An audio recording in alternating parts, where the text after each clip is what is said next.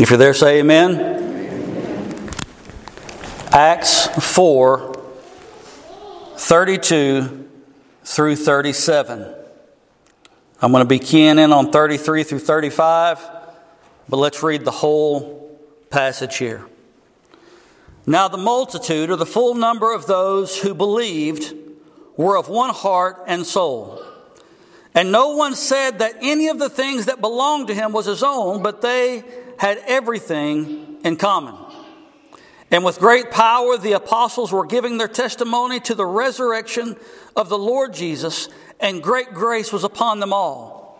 There was not a needy person among them, for as many as were owners of lands or houses sold them and brought the proceeds of what was sold and laid it at the apostles' feet. And it was distributed to each as any had need. Thus Joseph, who was also called by the apostles Barnabas, which means son of encouragement, a Levite, a native of Cyprus, sold a field that belonged to him and brought the money and laid it at the apostles' feet. Let's pray. Lord, we come to you and we ask that you would bless the reading of your word. Lord, I pray that it would go forth. As your word says that it won't return void. I pray that it would bring forth fruit today. Whether to the building up or the tearing down. Whatever it may be. Lord, I pray that it would bring you praise and glory. And bring forth fruit. Lord, we love you and we thank you in Jesus' name. Amen. You may be seated.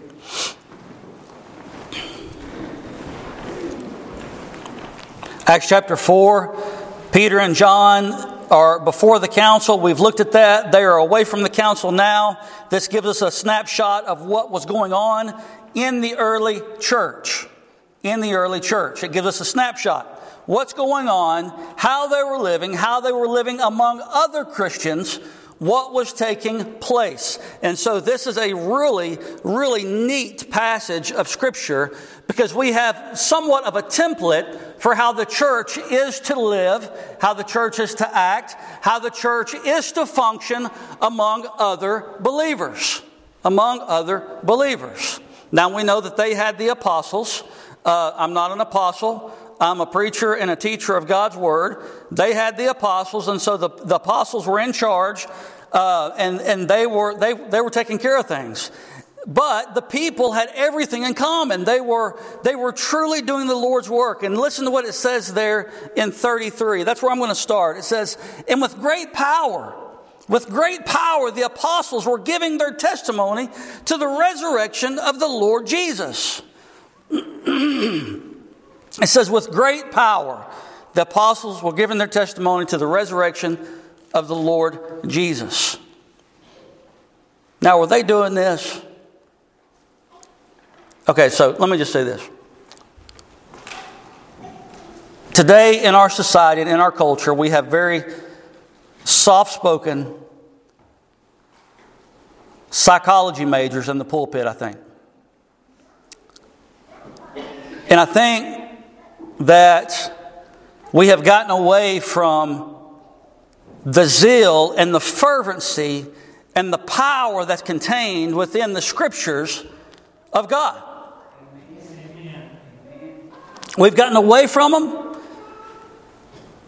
And we have given ourselves over, a lot of people, to counseling. And I call them these because that's what they are. Counseling sermons. Sermonettes. To where people are not offended. Where people are, they want to figure out all of their problems. Why am I having this? Why am I doing that? And then a 3-step program on how to fix that.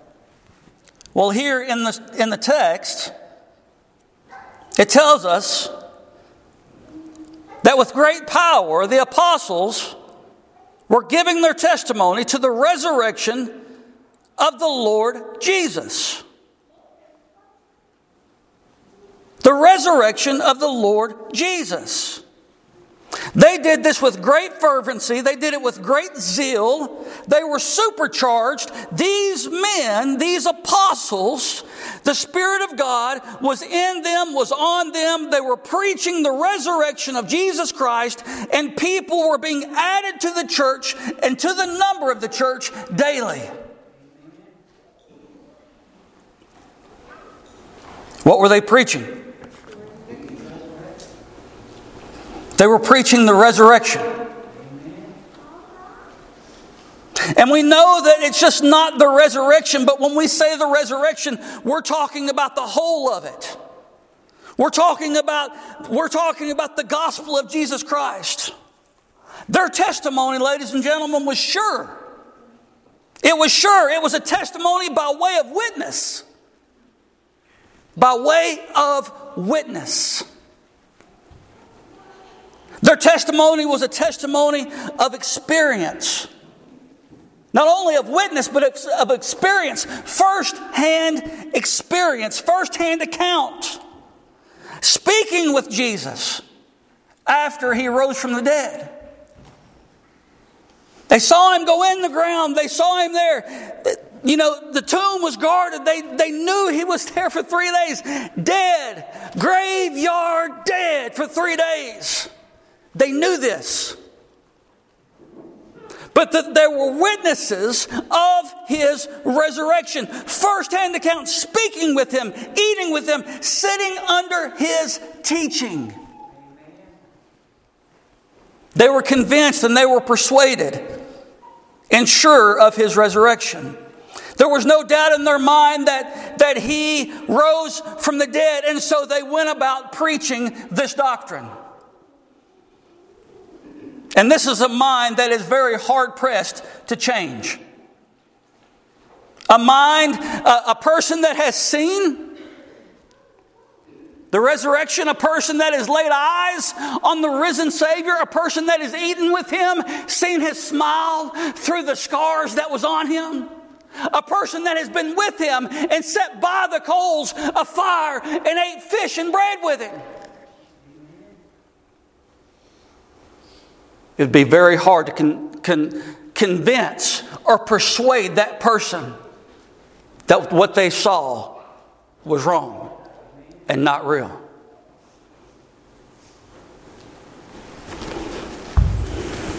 A witness in a court of law is a powerful thing, is it not? One witness in a court of law is a powerful thing. One witness. One. In the court of law is a powerful thing. It can determine the death of a person or set at liberty those that need to be set at liberty. One witness. And here we have multitudes and multitudes and multitudes that spent time with Jesus. 500 at once. Then the apostles.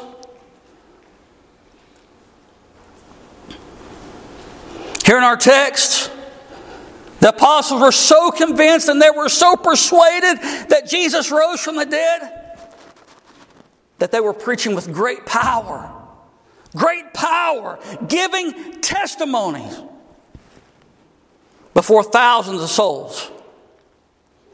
Even when the Sadducees told them not to do it, they were so convinced that they went about preaching the gospel and the resurrection of the Lord Jesus Christ.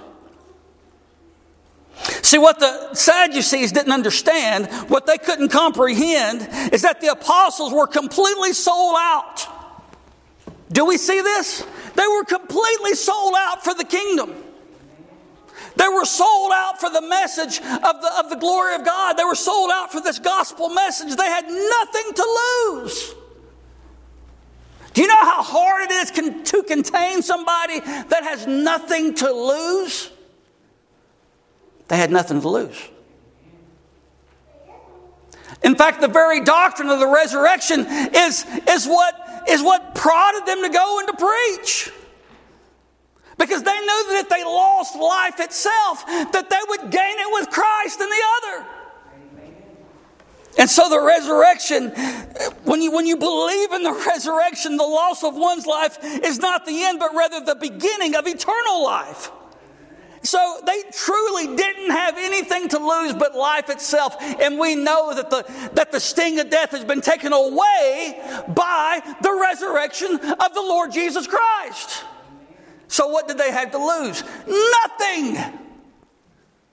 So they went about with power preaching. They knew that if they died, they would be with Christ. So what happened? They preached hard. They preached a free pardon from sin. A free pardon from eternal hell and eternal damnation, away from the presence of God and away from His power and away from His glory. They preached that you could come away from that by trusting by faith in Jesus Christ, who was buried and who rose again. This is what they preached. This is what turned the world upside down.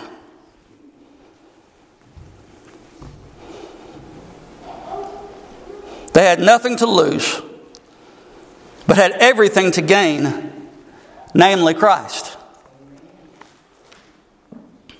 We've been looking at this in Philippians. In Philippians 3 and 7, it says, "But whatever gain I had, I counted as loss." This is Paul. "I counted as loss for the sake of Christ. Indeed, I count everything as loss because of the surpassing worth of knowing Jesus Christ, my Lord." Can you imagine the zeal and the fervency that the apostles preached with, knowing that to die was gain? You think about that for just a minute. And then understand this: it is no different today. Preaching the resurrection of Jesus Christ is no different today. We serve a risen Savior. Do we not? Yes or no? Do we truly believe that He rose from the dead according to the Scriptures? Yes, we do. And so there is power in this, knowing that if we pass from this life, we are to be with Him. So why are we so timid about sharing Jesus with someone else?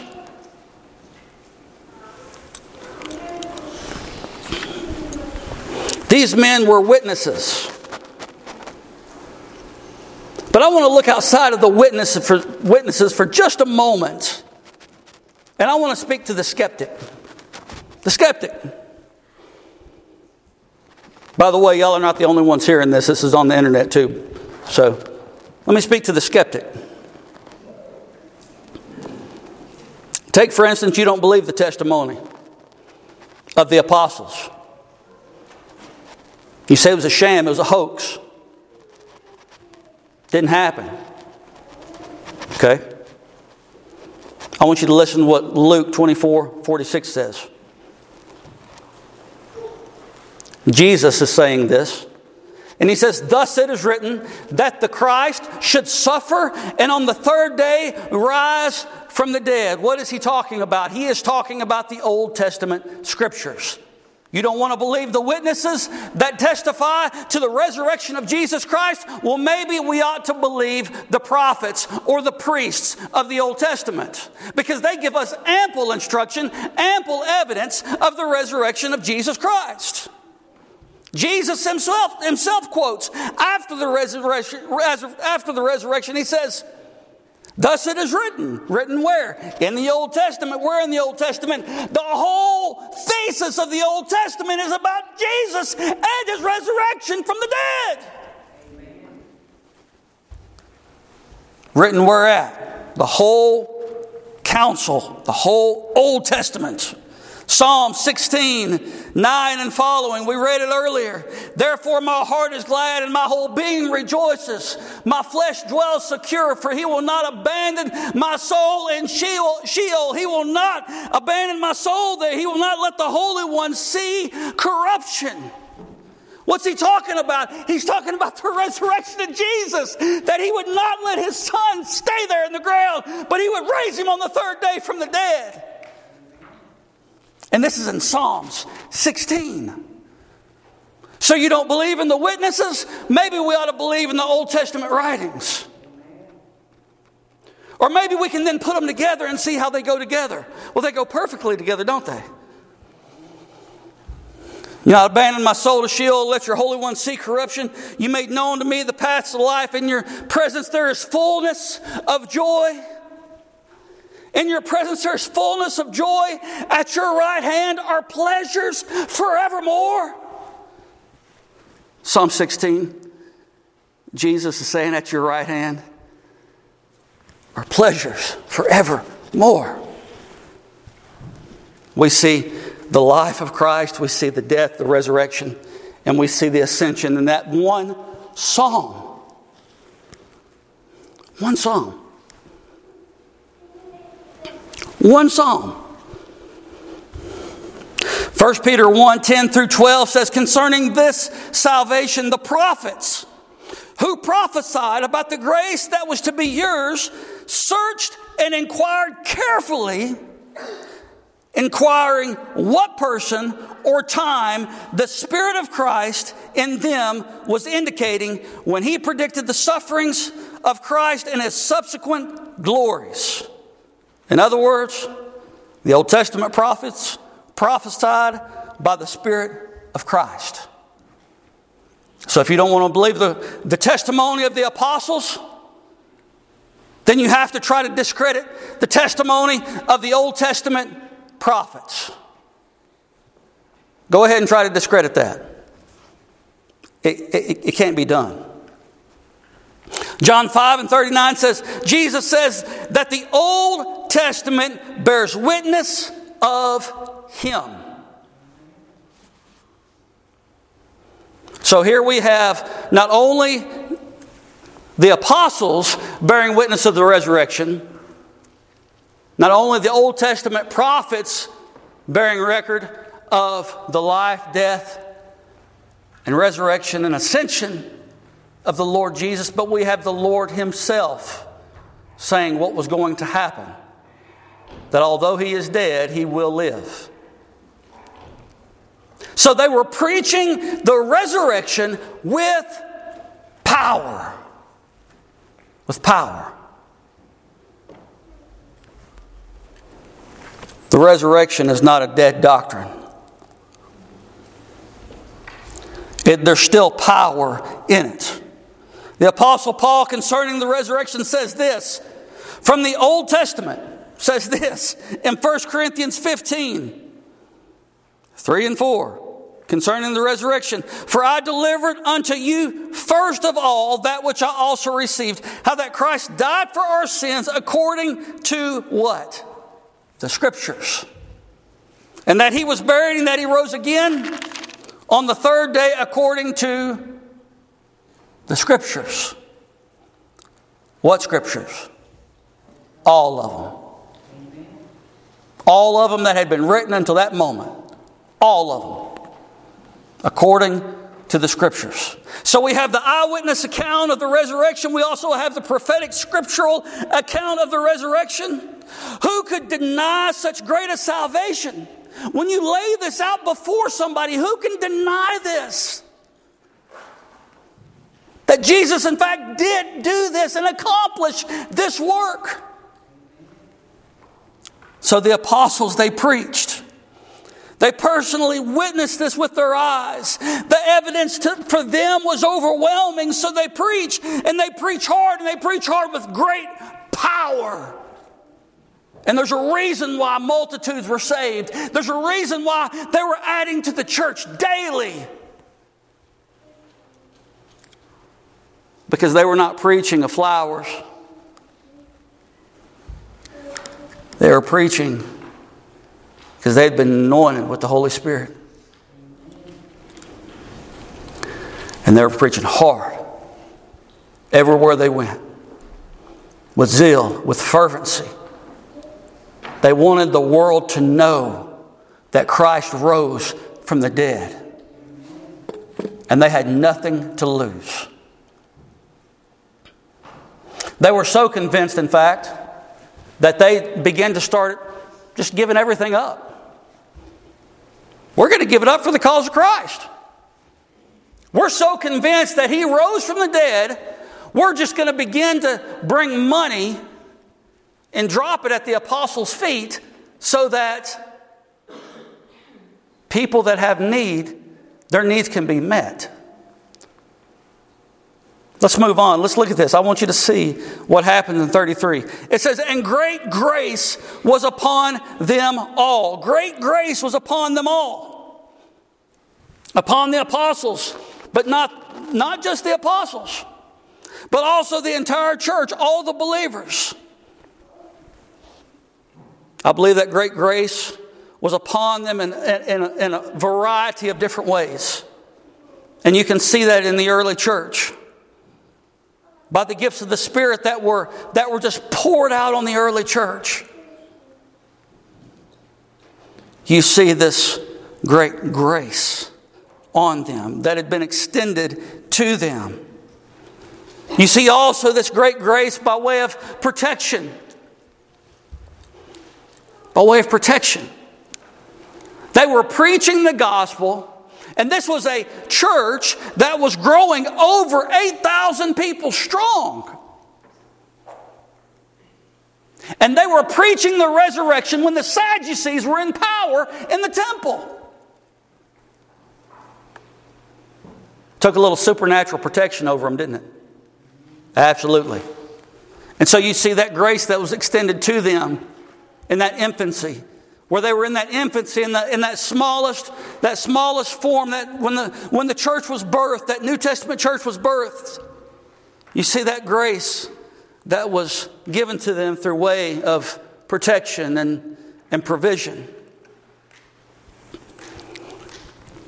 Also, I think that the great grace that's mentioned here, and it can really be all of these, not only grace itself, but the great grace mentioned here speaks of the graciousness that each believer had, each one to another. One to another.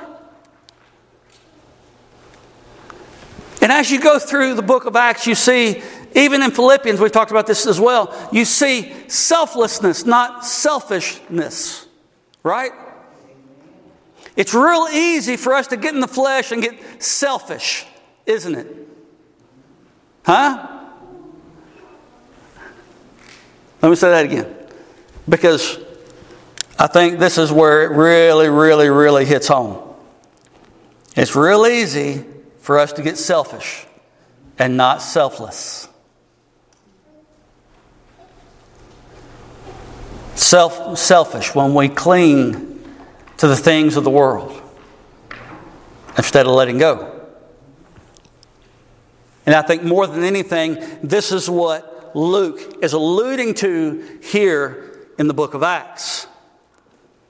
And the reason why that is because of what follows. So the truth is set up, and then what follows comes right after that to explain what this great grace was. More than anything. There was graciousness to each other. People overlooking each other's faults and failures from the past. This one come from this tribe and this one came from this tribe. This one came from here and this one came from there. This one spoke this and this one spoke that. But they were overlooking these things, coming together. Coming together. Giving to each other as each other had need. And so you see with this great grace that's mentioned here, you see that they were giving themselves and everything for the church. Listen to what it says. Listen to what it says. Let me put my glasses back on. Hold on. There was not a needy person. Let me finish 33. And with great power the apostles were giving their testimony to the resurrection of the Lord Jesus, and great grace was upon them all. And then we see this. There was not a needy person among them. Needy. There was not a needy person among them. Where the church has lacked and where the church has failed in modern day America is giving to those that are in need. Christians that have not giving to those that don't. He gives us so we can give others. Am I saying that right? That's right, right? Now, we have to have our own houses, right? But notice what the text says. There was not a needy person among them. There's all sorts of needy people out here in our society. All sorts of needy people. Everywhere. Why? Why? Has the church grown selfish? Or is the church still selfless? I want you to think about this. Selfish or selfless? This is a big deal. When I first came here, the pastor search committee, they handed me a list of what we believed. They handed me a list of our missionaries, and they said, we can't go away from this. I said, praise the Lord. Since then, we've added several more missionaries. We came up with a number the other day that it was about 23 to 24% of what we give to missions. And the reason why is because we're called to give to those that are needy. As a general benevolence, we are called to love others.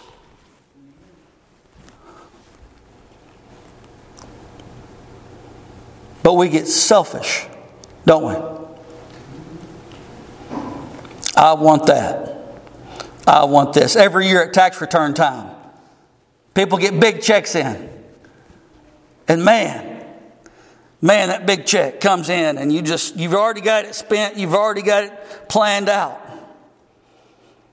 People waiting for grandma and granddaddy to die so they can get that big check in. They got it all planned out. Well, what if grandma and granddaddy said, you know what, we're going to give 10% to the church and then our children can have the rest? What would the kids say? What if their last act of obedience to the Lord, their last act of giving was say, we're going to give 10% to the church. And my kids are just going to have to deal with it because that's what I'm going to do because that's an increase. And after I'm dead, that's an increase. Would you do it? Man, did you just hear a pin drop? Oh my goodness. Have we ever thought about that? I just heard a pin drop in this church. Our last act of obedience, would we not give it to Jesus? A tithe?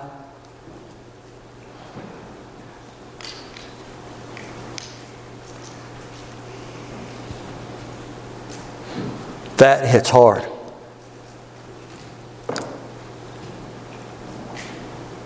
That hits really hard.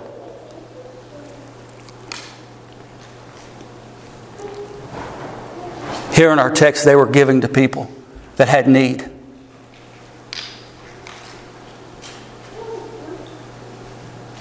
Will we be selfish or selfless? I've thrown out a lot of examples. I think one of the greatest examples of being selfless when it comes to giving or tithing or whatever is to make sure that the beneficiaries of whoever your inheritance goes to understand that it should be with the acknowledgement is that you're giving to the Lord first. And then you get what's left.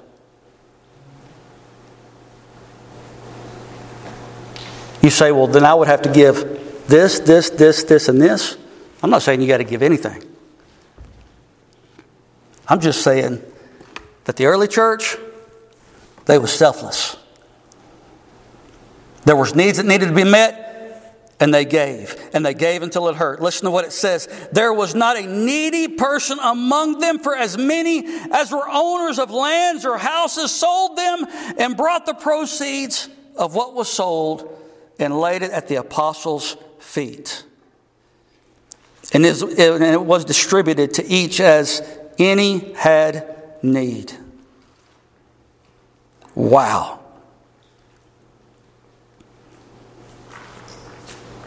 Now, obviously, they didn't sell the house that they lived in, or then they would be homeless, and then the church would have to take care of them. That's common sense. But those that had been blessed with much, guess what they did? They saw the need that the church in its infant state needed money, needed help, needed the provisions. And the Lord, they recognized that the Lord had given them those provisions. And so you know what they're going to do? They're going to then give it back. Because they were going to be selfless, not selfish.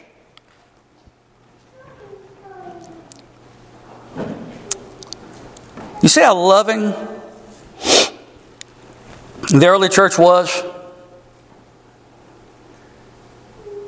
I know I got quiet when I started talking about money because it always does. I mean, it never fails. Anytime you mention money, I mean, the love of it is the root of all types of evil. And we know that. But the early church knew something that I think many of us have forgotten. And I say that loosely because I know that our church is a giving church. And I praise God that we're a giving church. I praise God that we're a tithing church to missionaries, a giving church out to missionaries. I praise God for that. But the early church understood that for this thing to work, they had to be fully invested. Fully invested. Meant they were fully sold out for the resurrection of Jesus Christ, for the gospel, for the church. They were selfless. I think as you look back through history, the last 50 years, you see temples that have grown all over the country and all over the world. Temples where men have built up their own kingdoms instead of going over here and starting another church, or over here and starting another church, and over here and starting another church. See, that's what the early church did. But I think where the church has messed up today is we have heaped ourselves riches, built up our own kingdoms, and not given as we've needed. The early church was selfless, not selfish. They had a hand open, not a hand closed. And this comes down to a matter of the heart. A matter of the heart. They loved. They were changed by the supernatural work of the Holy Spirit.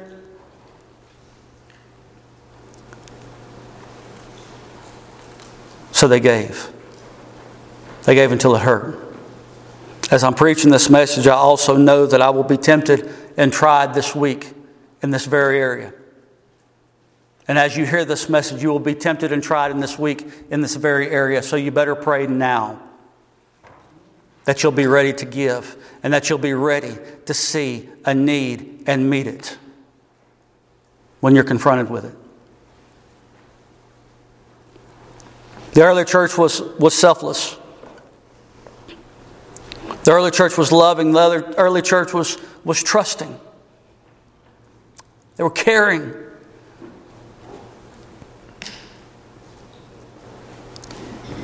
There's a lot that we can learn. A lot that we can learn.